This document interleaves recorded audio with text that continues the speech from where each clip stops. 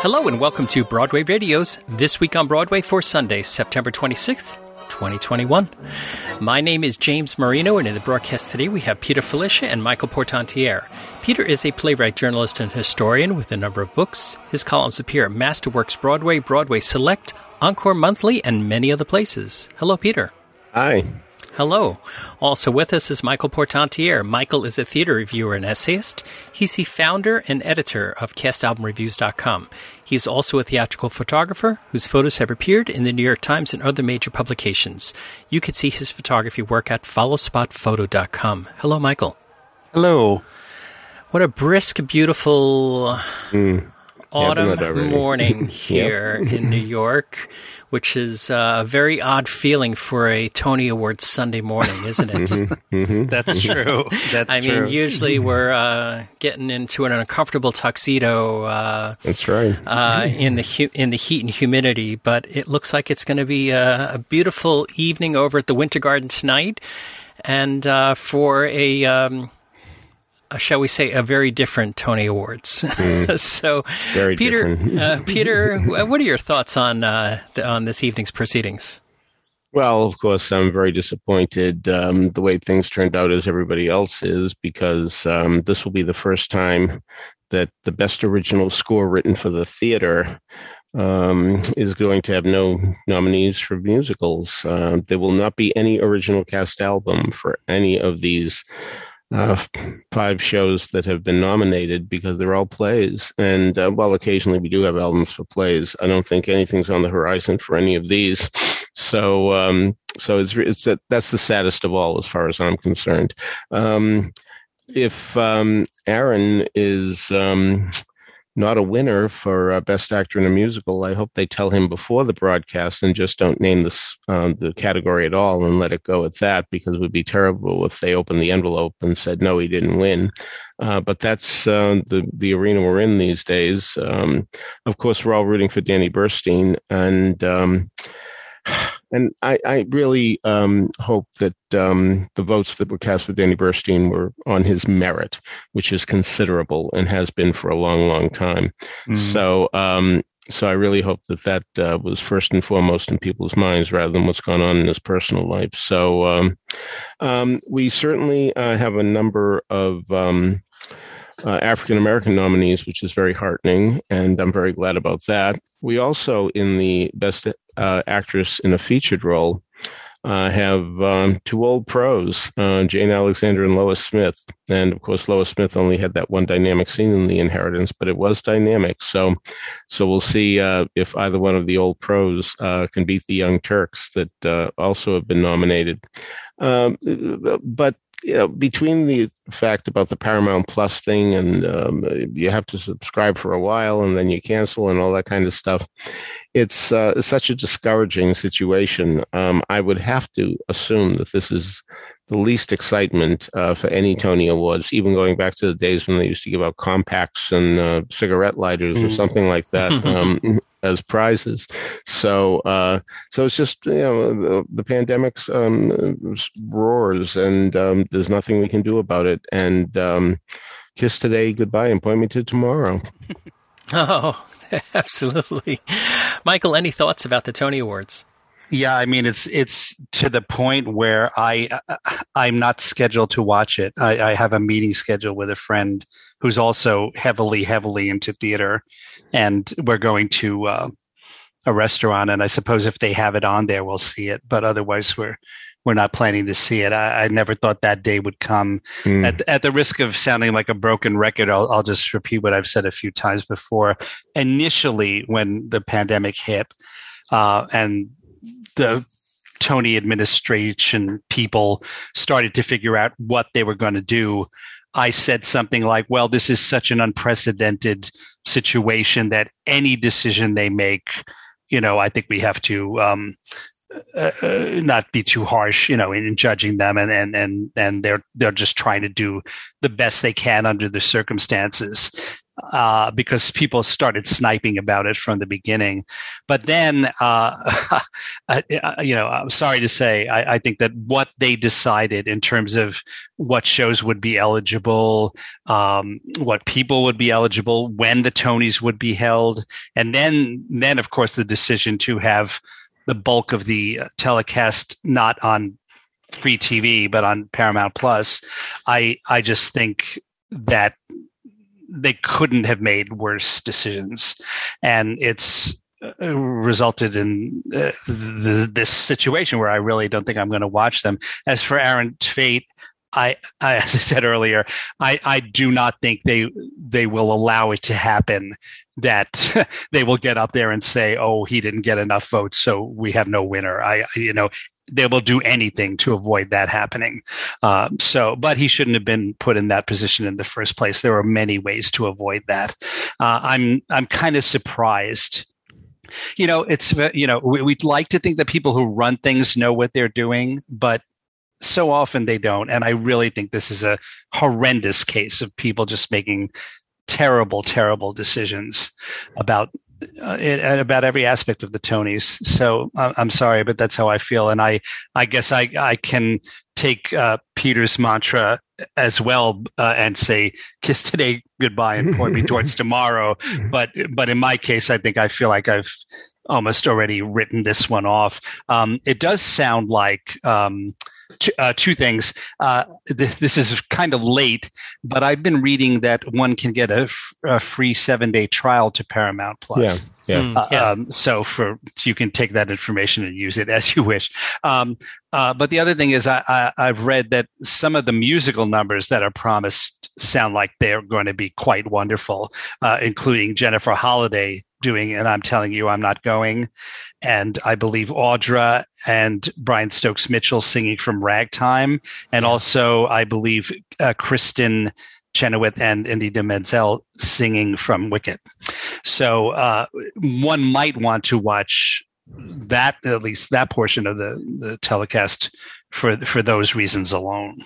Well, for that matter, statistics do show that indeed people watch the Tonys first and foremost for the entertainment, not the winners. Right. I mean, the statistic is like 3-1.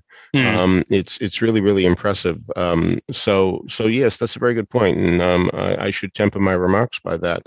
I'm glad you brought that up because whatever happens, that's still going to happen.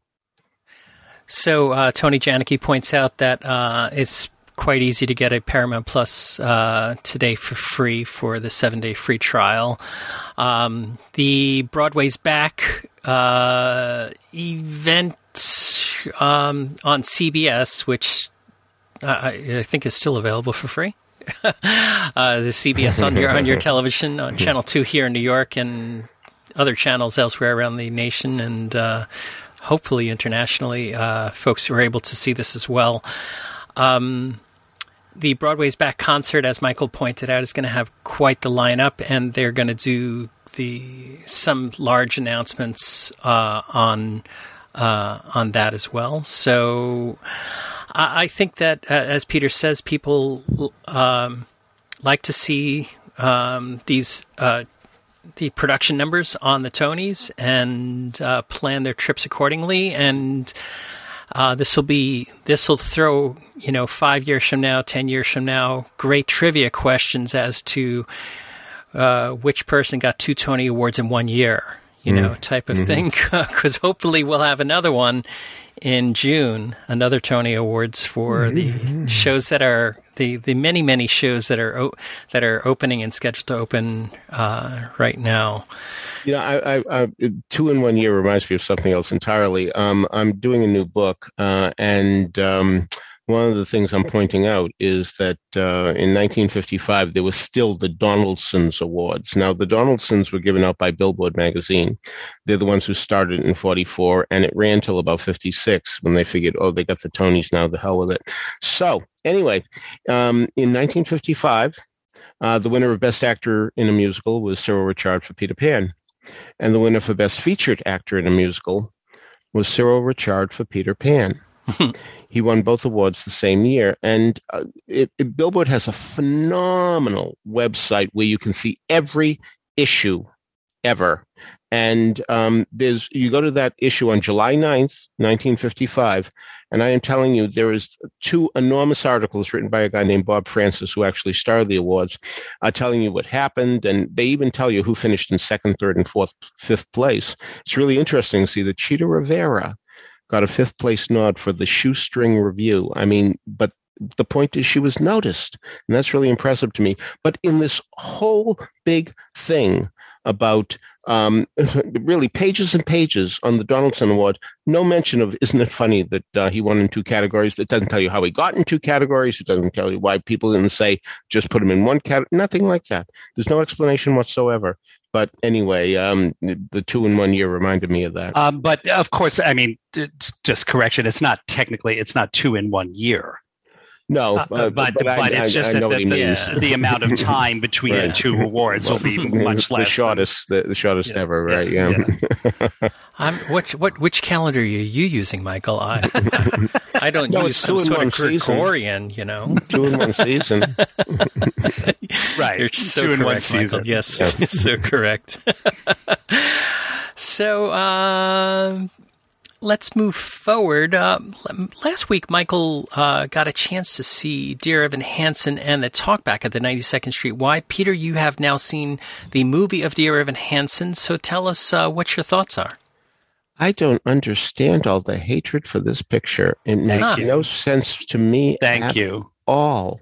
I thought it was really quite fine. I did miss the missing songs. And it does seem to me there was a concerted effort not to make it too musical, lest so many people in the out there get turned off by it. But I also enjoyed Ben Platt's performance more here than I did on stage. I always felt like he was pushing on stage, acting. Here I really believed him. I credit the director, Steven Chbosky, if that's how it's pronounced, for pulling him in. I'll give credit to Platt, too, of course. His having played the role so many times has allowed him to fully inhabit the character now and not just assume the facade of the character, which is what I really thought he was doing the first time I saw him. So now all this stuff about his being too old. All right. I have to admit that so many times I will say to young people, so you're in your 20s, I guess? And they say, no, 30s. So it may be because I'm so old that people look so young to me. But I got to say, it didn't bother me for a tenth of a second. It did bother me for a tenth of a second. There's one scene where he's jogging and he looked old to me. But aside from that, I did not understand that whatsoever. And again, that may be because of who I am and all I've been through. But I didn't even feel that was a factor. I also greatly admired Amandla Stenberg as Alana. Now, on stage, I really felt the actress was so transparent that she wanted to use the Connor Project to make a name for herself, that this was the way she was going to become famous, and everybody's going to think, oh, this wonderful girl, and isn't it wonderful she's doing this, while her motivations to me were crystal clear that she did want to make a name for herself. But here, that's just enough under the surface for us to suspect rather than know that. So, but, my issue with this property, in terms of defending it, has always been some dislike this musical because Evan tells one lie after another. Yes, but will you consider his motivation? And I really paid attention to this moment in the movie. I really want to see it again. After Connor Murphy's suicide, Evan sees how the boys' parents are grieving. He wants to alleviate their pain. So he tells them what they want and need to hear, and he doesn't do it immediately. No, he doesn't. And he says, "No, I'm sorry, he didn't write this. He was not my friend." Yeah, I mean, really, and only when they keep pressing him and he sees that it's what they need. I mean, it shows that he's a good person to me. Absolutely, his lies come from a noble place, and Evan has a heart, which is why he wants to help the Murphys heal their broken ones. So I liked it. And I'm just flabbergasted at the reviews I'm reading. So Michael and I are on the same page. It doesn't mean anybody else will be, but I hope you will be. I hope you will be. Don't you find it incredibly ironic how the reaction to the film mirrors what happens in this I movie? know. Yes, that did occur. I mean, there's a point where everyone is with Evan because they think he befriended Connor, and he speaks movingly of him, and they're doing all these tributes to Connor. And then when everything starts to come out and fall apart, actually in the movie, I think we should mention, now, I think this is right. Correct me if I'm wrong. In the movie, they don't. It comes out to Connor's parents that there was a lie, but not to the world.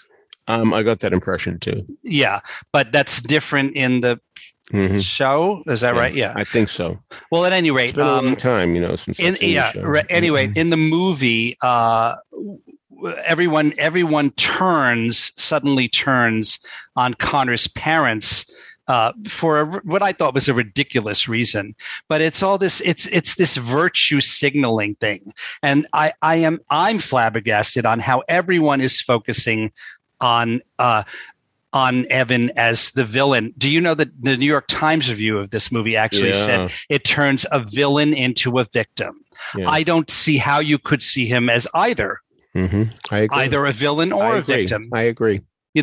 As you said, how many people really think it's that bad if you're sitting there with the parents of someone who's just killed himself, and they think that you were the only friend of their son who just killed himself, and the mother starts crying and losing it right in front of you, and and you're supposed to stick to your the truth and say, no, I'm sorry, it's a misunderstanding, when you could just easily say, well, yes, we were friends, and to make her feel better, especially since do all of these people who hate Evan Hansen, do they think he knows from the beginning, I'm going to do this because then I'm going to ingratiate myself to this family and they're going to love me, whereas I don't really have a family now. And also then all the kids are going to like me because because they think I was Connor's friend. That's not remotely in his purview. I mean, how can it be? Who saw that would be? People have described him as Machiavellian. That would be Machiavellian if he had all that in mind, from the beginning, and that was his goal. But it's not. It's just simple humanity. So I think this virtue signaling is absolutely ridiculous. I do too. And I am going to tell that to anyone who says what a horrible person Evan Hansen is for lying about this. Now, what he does after that, it's just supposed to be a case of snowballing, and we can't examine everything that happens in the movie and in the show. Yeah. But anyway, that's how I feel.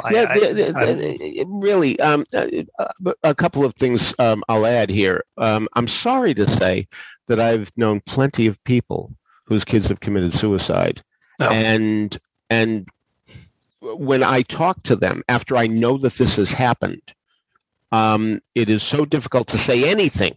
Sure. You have no idea what to say. Sure. I mean, I made the mistake once of saying, I know how you feel. And the father actually said, no, you do not know how I feel. And of course he's right, but you just default to things like that. You just don't know what to say. So put on the spot like that, and you're just so confused because you're being hit with this information that you didn't see coming.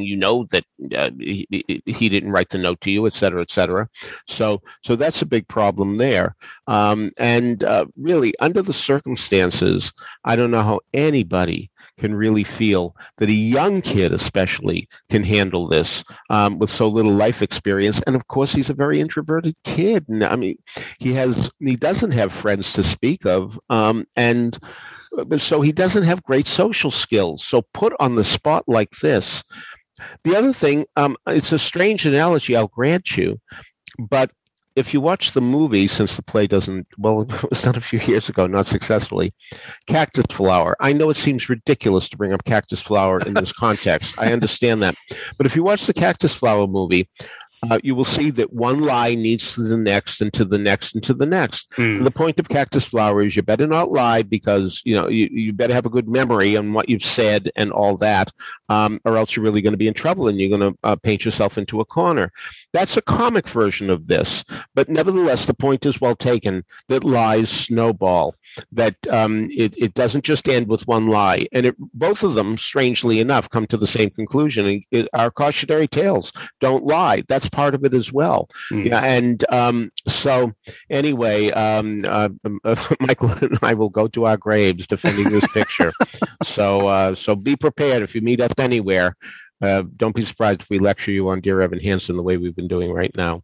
James, I assume you haven't seen it yet. All right. So I have not seen it yet, but I, aside from the high esteem that I hold the two of you in, Peter Marks tweeted that he tweeted, "Sorry, but I like the Dear Evan Hansen movie," and it started a raucous debate on Twitter about it. Wow. Good for him. But Peter Marks really enjoyed it. A lot of people came to his support, and a few thousand people engaged in this conversation with Peter.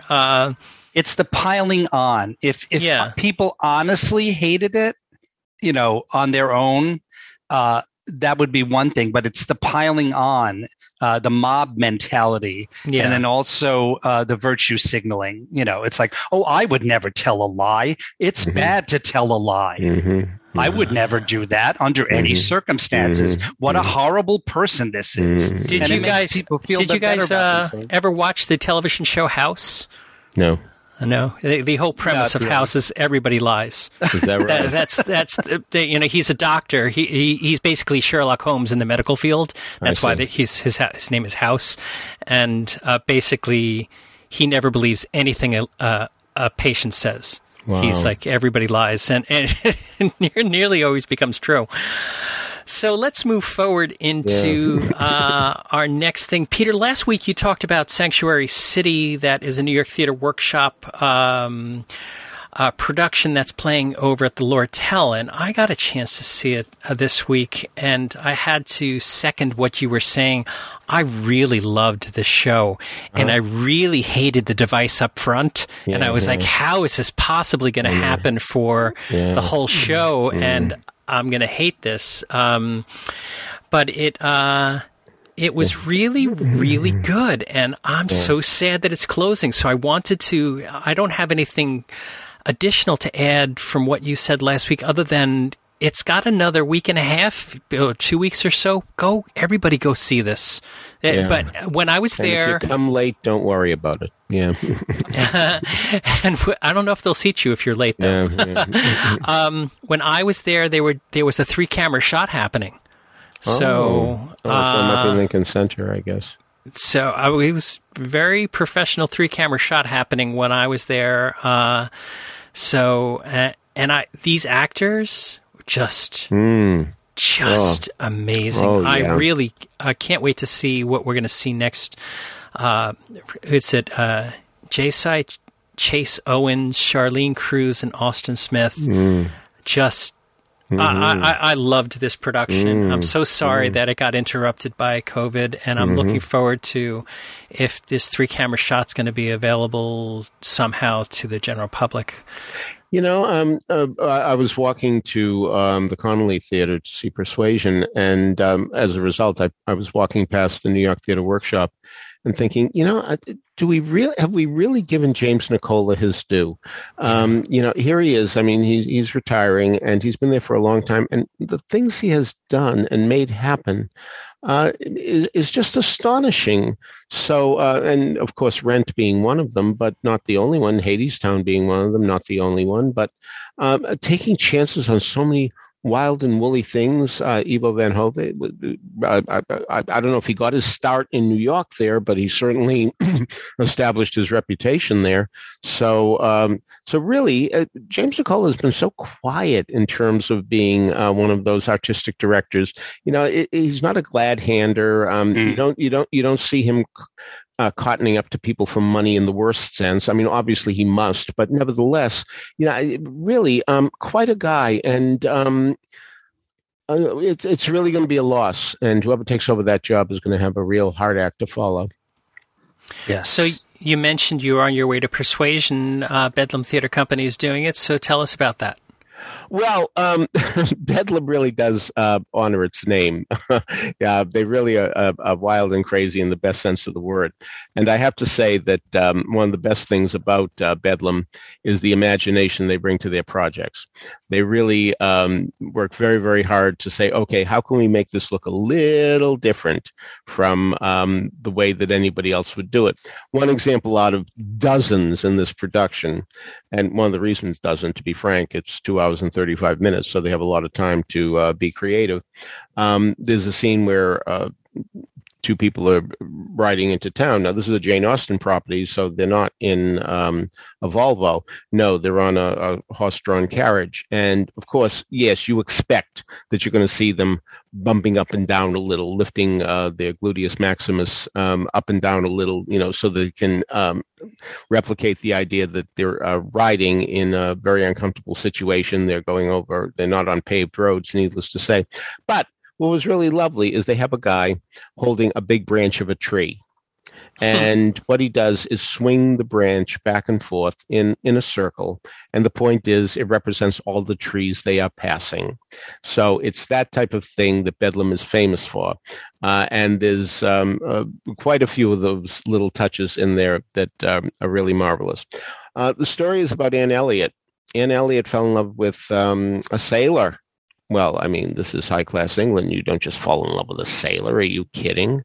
And the persuasion actually happens before the show starts. She is persuaded to drop him because he just isn't good enough for her, says the family, and her surrogate mother. Her mother is died, and a woman is taken over, and she's going to guide her. And her advice is, you don't get involved with a common sailor. Are you kidding? So now it's 8 years later. And he is now Captain Wentworth. He has really risen in the ranks. And everything that she believed that he was capable of has turned out to be true. So she has real regrets that she was persuaded. So now the other thing is, her father, of course, was dead set against her marrying the sailor. And he's just not good enough for us. Well, as time has passed, we find out that the father isn't good enough for the world because he owes quite a bit of money. And they have to leave their sumptuous home in London. They have to go to Bath, which is not nearly as hoity-toity a place. And yet the father still has this condescending attitude. So he's still putting people down, even though we realize he has no right to put people down considering what he's turned out to be. So anyway, Captain Wentworth comes back into her life. And will they get together? Won't they get together? In fact, there's a wonderful scene where she's led to believe, not by any, she infers. It's not implied as much as she infers that he got married. It's a wonderful, wonderful tiny scene. But boy, Ariel Yoder as Anne Elliot, terrific performance, really quite wonderful. But more to the point, there's a character, Charles Musgrove, who's very silly. And yet Jamie Smithson plays him wonderfully comic, but he has to come back as a different character later in the show. And is a very serious, grounded character. And he's equally effective. It almost seems like it can't be the same person who's doing it. A little tip of the hat, well, more than the tip of the hat, to Sarah Rose Kearns, who actually did the adaptation of the Jane Austen novel. And she's also the understudy for Anne Elliot, and it might be fun to see her. But if you go, you really want to see Ariel Yoder, who's really quite terrific. Since we're on Jane Austen, who certainly is still a presence and has been for about 25 years now, I mean, the renaissance of Jane Austen has really been tremendous. And I'm still amazed that nobody, not Musicals Tonight when it was in existence, not the Mufties, has ever tackled First Impressions, the 1958, I think, musical version of Pride and Prejudice. First Impressions, by the way, was the working title that Jane Austen gave Pride and Prejudice while she was writing it before she said, no, I think I'll call it Pride and Prejudice. Interest in Jane Austen. There's a musical. Here are these little companies around town. Will somebody do First Impressions? Yeah, it's not bad. I don't think the score is an A. I'll grant you that, but I don't think it's any worse than a B. And with the interest in Jane Austen, I would think there were people who want to see it. And Lord knows there have been many attempts to do Pride and Prejudice as a musical since then. So any of you out there starting little theater companies, you might be wise to look at first impressions because it might get an audience given the fact that it's Jane Austen. And I will never forget reading the script on the subway. And the woman next to me said, Pride and Prejudice is a musical? And she just inferred that from the vantage point that she saw capital letters for all the songs and she recognized the character names. And I thought that was quite terrific, that she was able to put two and two together like that. So I get the impression that she might be interested in the musical version of Pride and Prejudice, and I bet she's not the only one. So little theater companies, take a look at it. I think it's a Concord show. What isn't? These days. Oh, Concord. Yeah. So that's a whole other podcast. Mm-hmm. So, Michael, you got to see a production of Case Closed, the Dorian Corey story. So tell us about this play at the Gene Frankel Theater.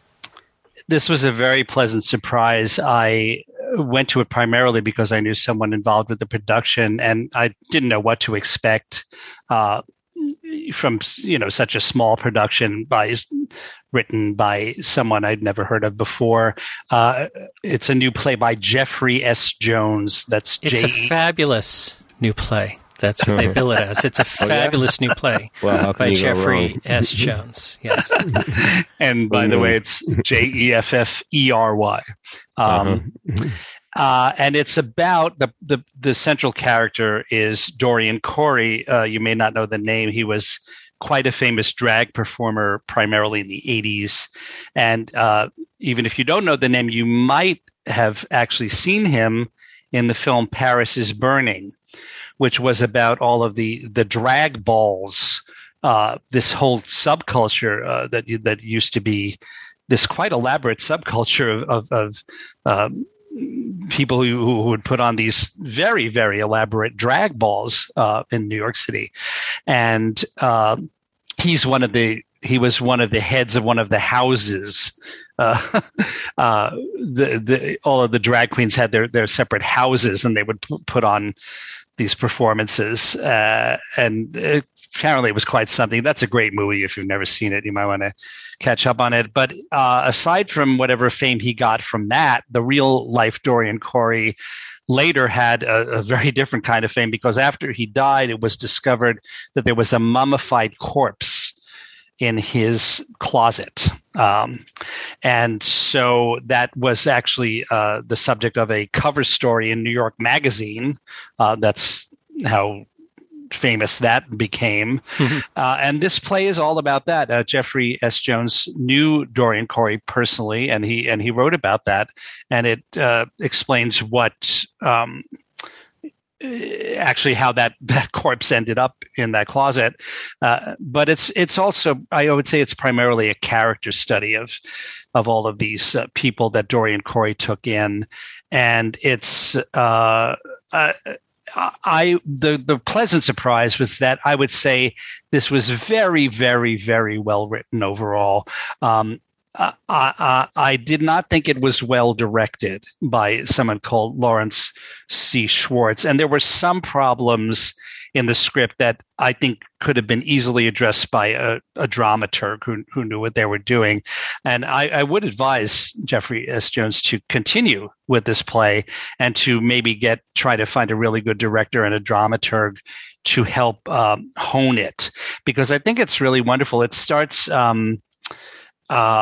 it's framed as a flashback. It opens with a drag show at a New York City bar in 1994, and Dorian is performing. And then there's the discovery of the corpse after Dorian dies, and then there's a flashback to Dorian's fifth floor apartment on 125th Street in Harlem in 1967.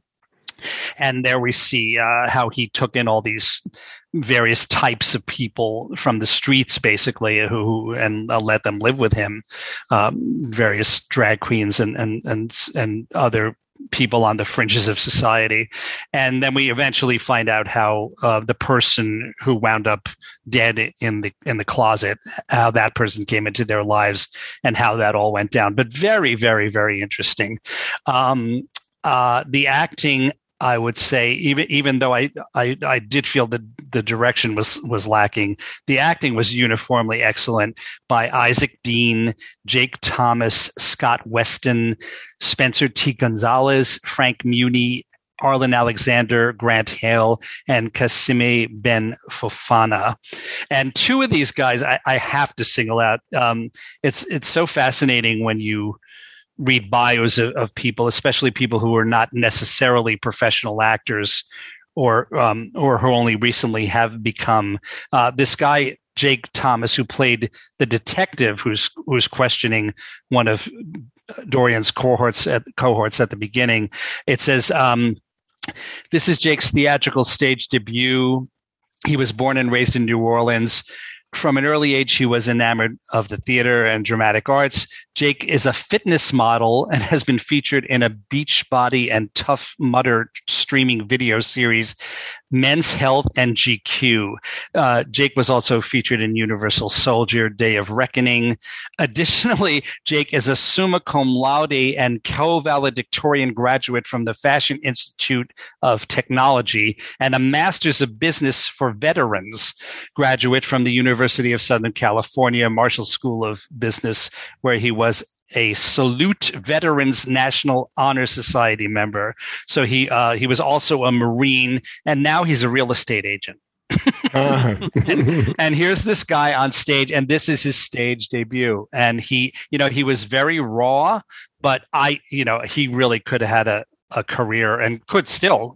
He's still quite a young man, despite all those accomplishments. I immediately, as soon as he came on stage, I thought it's too bad he wasn't around when NYPD Blue was on. But of course, what do you call is still on Law and Order, although I don't watch it. So I think he could probably get a slot on that. And then this other guy, Spencer Gonzalez, who is a recent graduate from Manhattan School of Music. He played a double role in this show, and there was another case where I really did not realize that he was. It's actually not a double role. You think it's a double role, but then it turns out to be the same character, and I won't get in there further. But he changed his appearance, his voice, his body language so greatly from one to the other that I was absolutely astounded. And as a very recent graduate of that school, obviously he's quite young. I think he's got a brilliant career ahead of him. All right. So we'll have a link to that in the show notes. It's running through October 10th. Oh, I don't want to be remiss. There was also a very late replacement in the cast. So one of the names I read was not correct. The role of Bobby is now being played by Matt Braddock.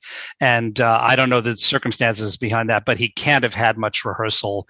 And he was, a little weak, but there again, you could tell that the talent was definitely there. And I would almost like to go back and see it after he's got a few more performances under his belt. Okay, Peter, so you saw a commercial jingle for Regina Comet down at the DR2. It's a new musical at the DR2, so tell us about it. Well, this is Merrily We Roll Along meets title of show, and they get along once they meet, I'm happy to say.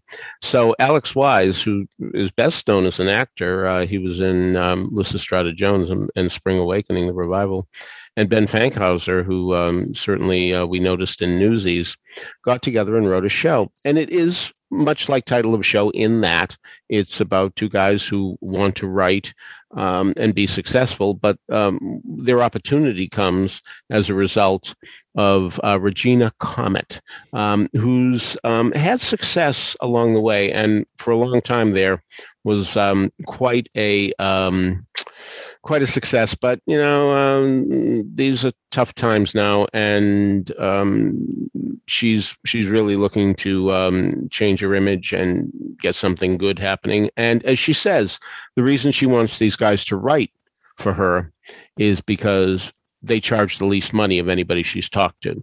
So that she's very frank about that. And that's good enough for them. They don't care. They see it as an opportunity.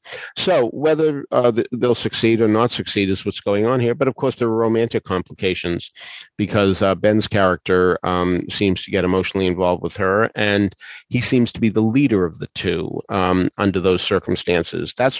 That's the interesting concept, and I do believe that that happens much too often. Where whenever there's a team of writers, that the person they're writing for gets more interested in one person than the other, and essentially appoints that person the leader, even though the two guys might not have even decided between themselves which one is a leader. So that's going to involve some complication and conflict. So the lyrics are quite good. Quite good. And I'm going to mention rhymes. There's even a reference to a rhyming dictionary in the show, and you can tell that they've been using it, so I think that's really quite great. So the craft is really close to 100%, which is amazing. And the two guys are very endearing. Just a little on the nerdy side, and they play that up. And we also have to mention Breonna Marie Parham, who of course was quite sensational in Prince of Broadway. And she, from going to the Prince, she's now quite the queen. She's really excellent in the show in showing the type of ego and not overdoing it, never making it a caricature. So a perfect show, certainly not, but nevertheless an entertaining one. And I can recommend it. Okay. So commercial jingle for Regina Comet is playing down at the DR2 through November 14th, and we'll have a link to that in the show notes as well. Michael, you got over to Feinstein's 54 Below to see Christine Andreas in her latest show, And So It Goes, Life and Love, Lost and Found. Yes, she did it on September 24th and 25th. I went to the first show, and it was absolutely fabulous. I don't want to focus on her age, but it's hard not to. I mean, I've been enjoying Christine since 1976 when she made a brilliant Broadway debut in My Fair Lady in the lead after a tremendous search for someone to play that bravura role. And she had a really, really, really great career and continues to. But she, like Barbara Cook, and maybe Marilyn May, they just it's hard to explain how they can preserve their voices so brilliantly. Her voice is absolutely pristine, and to me she sounds exactly the same as she did 30 or 40 years ago. A wonderful show with her husband, Martin Silvestri, as music director, pianist, and a really great, she also was able to show her versatility and tremendous range of types of music. These are the songs and the order in which she did them. He Loves Me, which is her version of She Loves Me from that show. My Romance, Falling in Love with Love, To Keep My Love Alive from a Connecticut Yankee. Here's That Rainy Day from Carnival in Flanders. That beautiful Amanda McBroom song, Errol Flynn, which always makes me cry, and certainly did again on this occasion. Song of Bernadette by Leonard Cohen, etc. Somebody Special, How Are Things in Glockamora. Then she had a guest artist, this fellow Mark Romano, who was in the last show that I saw Christine do at 54 just before the pandemic. And he was in it because he has been doing workshops of a musical that Martin wrote about Casanova. And so he came out and sang a song from that. And then he and Christine duetted on a beautiful mini medley of Some Enchanted Evening and Younger Than Springtime, just brilliantly arranged by Martin Silvestri. Then there was this the Billy Joel song, and so it goes. The John Lennon song, "Grow Old Along with Me," "Take Care of This House" from 1600 Pennsylvania Avenue. "It's a Wonderful World," the song we know best in Louis Armstrong's rendition. "If I Ruled the World" from Pickwick, and the final song was "The Prayer," music and lyrics by David Foster, Carol Bayer Sager, Alberto Testa, and Tony Rennis. So it was a very eclectic program, but Christine has the chops for it and the stylistic virtuosity for it. So it was just a wonderful, wonderful, wonderful show. All right. Unfortunately, we've missed it. It was only for a few days, and it says closed already. But I'll have a link to that in the show notes as well, because you can check out 54 Below, Feinstein's 54 Below, and hopefully get on their mailing list for when Christine comes back. Peter, you got over to the Jerry Orbach Theater at the Theater Center to see Chasing Jack. So tell us about this. Yeah, John Anastasi wrote it. He's a heart surgeon in Allentown, Pennsylvania. And that's his day job. So he's written a play about a heart surgeon who gets himself into a lot of trouble. I'm not going to say any more than that, but what I will say, it's a courtroom drama, I'll tell you that. But what I will say is it is truly expert in the way that he peels back layers to reveal his plot. It's so effective that the way he dispenses information, the famous T.S. Eliot quote about I have measured out my life in coffee spoons. It's almost as if he gives out details in coffee spoons, just a little bit at a time, but everyone adds up, and everyone is more compelling, shocking than the one you heard before. Truly extraordinary in that. So that's, I'm not going to, as I say, talk very much about the plot, because I don't want to give too much away beyond the fact that it is a courtroom drama and the guy is in trouble. Two problems as I see them. One, the judge is played as comic relief. And I do think that needs rethinking. He's very silly, and I don't think judges are silly. Let me also say that a woman whose husband has died takes the stand, and admittedly, it's not as if the husband died the day before yesterday. Some years have passed, but she seems to be very well over it. And considering what's going on, I don't think she should be. I really believe that she's, by the way, the person who has brought the case to trial. She's the one who is not happy with the doctor. But the thing is, just as, like people come in wearing like a neck brace when they're injured to make it look, to get sympathy. She's much too matter of fact when she's up there telling about what happened to her husband. And I really think that both John Anastasi and director Peter Loewy should take a look at The Bad Seed, in which Eileen Heckart has lost her child. Now, granted, it's just happened, but the pain that she exhibits there is a masterclass in itself. And while I don't think that the actress who's playing the role needs to be that distraught, because as I say, even though time doesn't heal all wounds, it helps all wounds. But she's just too glib up there. My favorite performance was by Rachel Frost as Taylor Barrett. And there's a secret involved there, too. Again, he's very good at keeping secrets and knowing when to divulge them. So, but she's, anyway, the defense attorney, and I think she's very skillful in playing that role. The other factor, I have to say, has nothing to do with the worth of the play. But whenever I watch these courtroom dramas, I get so frustrated at lawyers. I mean, it's just so interesting with things like, answer yes or no. But, things aren't that black and white in real life. And it's just so terrible how lawyers manipulate people to say what they want them to say as opposed to getting to the truth. So it really makes you very, very sad to see what happens in our justice system to people who want to tell you the whole story, it's supposed to be the whole truth and nothing but the truth, but they won't let you tell the whole truth. So it's very frustrating on that level. And maybe that's why I've never seen even a single episode of Law and Order.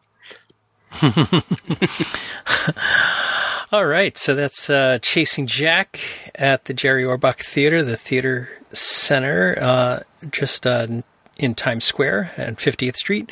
It's playing through November 14th, and we'll have a link to that in the show notes as well. So, Michael, before we wrap up today, you wanted to talk a little bit about Bill Daniels. Yeah, not William Daniels, no.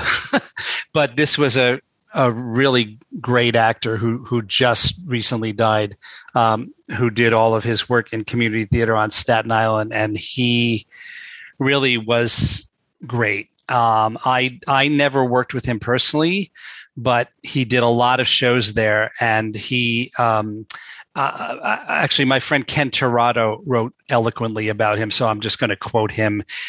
Ken wrote, "Bill had an intensity that some people found intimidating and other actors jealously called overacting, but he was the real thing.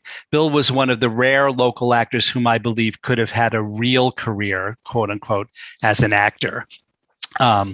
Ken writes, "I acted with Bill in some of the first shows I ever did here 40 years ago. In The Boys in the Band, I met actors like Bob Ilya and Charlie Sullivan and Bill, who would become lifelong friends. But it was in directing Bill as the emotionally unhinged Reverend Shannon in Tennessee Williams' The Night of the Iguana that we became close. Bill went on to do the fine work as the crazed Pale in Lanford Wilson's Burn This and other shows. He was part of the great ensemble Paul Smith put together for Lanford Wilson's 5th of July. Craig Stobling used Bill wonderfully in Frankie and Johnny in The Claire de Lune and Les Liaisons Dangereuses. I should also note that many years ago, Bill directed Hamlet for Staten Island Shakespearean Theater and actually cast a woman as Hamlet. Wow. I will miss Bill. He had recently retired from the Department of Marine and Aviation, where he worked as a ferry deckhand. Wow. The concept alone made me giggle. Bill was a character. The concept of him being a deckhand was not real life to me. That was a humorous idea you would shout out to Nichols and May to do as an improv. So there again, someone who whatever didn't have the ambition, didn't have the luck to become a professional actor, but he absolutely could have been. He was really very, very intense on stage. You can tell just from those roles that I read. Yeah, you can imagine. And we're putting in the show notes a photo of Bill in Night of the Iguana. Of course, you can't tell the quality of his performance from the photo, but I think it's a really wonderful shot. And it also features quite a great set that Ken Torado built for that show. So really, rest in peace, Bill Daniels. He was quite something. All right. So before we wrap it up for today and get on to trivia and the musical moment, I want to remind everybody that you can subscribe to these broadcasts by going to the front page of BroadwayRadio.com.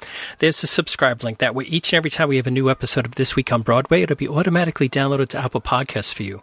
Of course, you don't have to listen to us on Apple Podcasts. There's many ways to get us. iHeartRadio plays us, TuneIn, Stitcher, Google Play, anywhere that you can listen to finer podcasts, you'll find Broadway Radio's offerings. Contact information for Peter, for Michael, and for me can be found in the show notes at BroadwayRadio.com, as well as links to some of the things we've talked about today. So, Peter, do you have an answer to last week's trivia? He appeared on 2 original cast albums on which a yawn is heard. The first yawn wasn't done by him, but by the star of the show, who was making her illustrious Broadway debut. But yes, on the other album, he was the one to yawn during his one and only solo in the show. Who is he? What are the 2 musicals? And while you're at it, tell me who the yawner was. Carol Burnett was. She yawned at the end of the cast album of Once Upon a Mattress because she's going to sleep after having a real tough time of it, in which Jack Guilford appeared as the king. You can also hear him yawn during I'm Calm, his song And a Funny Thing Happened on the Way to the Forum. Steve Bell was the first to get it, followed by Rob Johnston, Brigadude, Tony Janicki, Paul Whitty, Stephen Brown, and Ingrid Gammerman. This week's question. We're looking for the names of two women who won Tonys on the same night. One for a musical, one for a play. Each of them ended her show's first act with a song. The same song. Explain that if you can. Hint, the musical closed before the play did, but only by a matter of days. What's the song, the two shows, and who are the two Tony winners? Okay, if you have an answer for that, email us at trivia@broadwayradio.com. We'll let you know if you're on the right track. So, Michael, tell us about the musical moment for this week. Yeah, before we get to our closing musical moment, we just wanted to pay tribute to Jane Powell. Who I think died before our last podcast, but we just did not get to discuss. And she had one Broadway credit, Irene, the title role in Irene, in which she succeeded Debbie Reynolds, and and from all accounts succeeded. Yes, apparently, yeah. Debbie apparently after the opening used to cut I'm Always Chasing Rainbows because she didn't feel comfortable with it. And indeed, when I saw the show quite a bit after the opening, she did not sing it, but it sure came back in for Jane Powell, who had a really beautiful voice. Going back to the Dear Evan Hansen discussion in a little bit, and of course this is stage, not film, but Miss Powell was, I think, 40 when she played Irene, and Debbie Reynolds wasn't that young either, but they just were. I did not see Jane in that show, but they were both magical on stage. I did get to see Jane off Broadway in A Vow, a really great play, which should probably be revived, an early play about gay marriage. Did either of you see that? No. Bill C. Davis's A Vow? Yeah. Yeah, indeed, at Judge Street Playhouse, yes. Yeah. And I think it's Bill C. Davis. I'll have to double check that. And then I also saw Jane. I got to see Jane in that incredible concert performance of 70 Girls 70 that the York Theater did. And also in Cinderella, Rodgers and Hammerstein's Cinderella at New York City Opera years ago. So I was lucky enough to see her in several things, and she was her performance in the film of Seven Brides for Seven Brothers is just classic and will endure forever. So farewell to her. But also more recently, we lost Peter Palmer, who was a beautiful guy with a gorgeous voice. And the story of his getting the title role in Lil Abner, first in the Broadway show and then in the movie, is one for the books. Apparently, Dick Shawn, of all people, very early in his career, was, I believe, signed to play Lil Abner on Broadway. The creators had been searching for someone who really fit the role physically as well as in every other way. And Abner is supposed to be, the whole point of the story is that he's huge and muscular and not very smart. And it's part of the plot. So they were looking for someone who was built like that, but could also sing it and act it, and they couldn't find anyone. And the closest one they could find was Dick Shawn, who may have had the other stuff, but he wasn't really built in the way that the character is described. And so they were going to do the show with him, but then Peter Palmer appeared on the Ed Sullivan Show as part of a chorus because he was in a Marine or something like that. Yes, yeah, and the creators, it was one of those. That's him. We found him. But then they had to get out of the contract with with Dick Shawn. And I guess in those days, it wasn't like it is now where you have to pay somebody for the life of the contract when you fire them in a case like that. So they just gave him some kind of a payout, and he, he went away, and it's probably just as well, because he really, as I said, did not fit the part perfectly. Whereas Peter Palmer could have been born to play the role. You can see that movie. It's readily accessible, and it's one of the most faithful film adaptations of a Broadway musical ever. Several other original cast members are in it, and also other people who replaced, and so he really, and then he complained that he didn't really have much of a career after that. I think partly because what had gotten him that part maybe worked against him, because he was so tall and so well built, 6'3", and just really almost like a bodybuilder, that there aren't that many roles, where you can cast someone like that. But he did make a number of wonderful recordings of operettas, so you can seek those out. So we opened today's podcast with Jane Powell singing "I Could Have Danced All Night." Sorry, I just turned it on by mistake. And that's from an album that she did years ago of Lerner and Lowe songs with Jan Pierce and Robert Merrill. And that's a very rare album. So I thought I would pick that as what to play to represent Jane. But for Peter Palmer, this is from the original cast recording, not the film soundtrack. I Had My Druthers, from the score of Lowell Abner, which is a really, really wonderful show with an incredibly good score by Gene DePaul and Johnny Mercer. All right. So on behalf of Michael Portantiere and Peter Filicia, this is James Marino saying thanks so much for listening to Broadway Radio's This Week on Broadway. Bye-bye. Bye. Bye. If I had my druthers, I'd rather have my druthers than anything else I know. While you'd rather hustle, accumulating muscle, I'd rather watch daisies grow. While they're growing, slowing, the summer breeze is blowing, my heart is overflowing, and so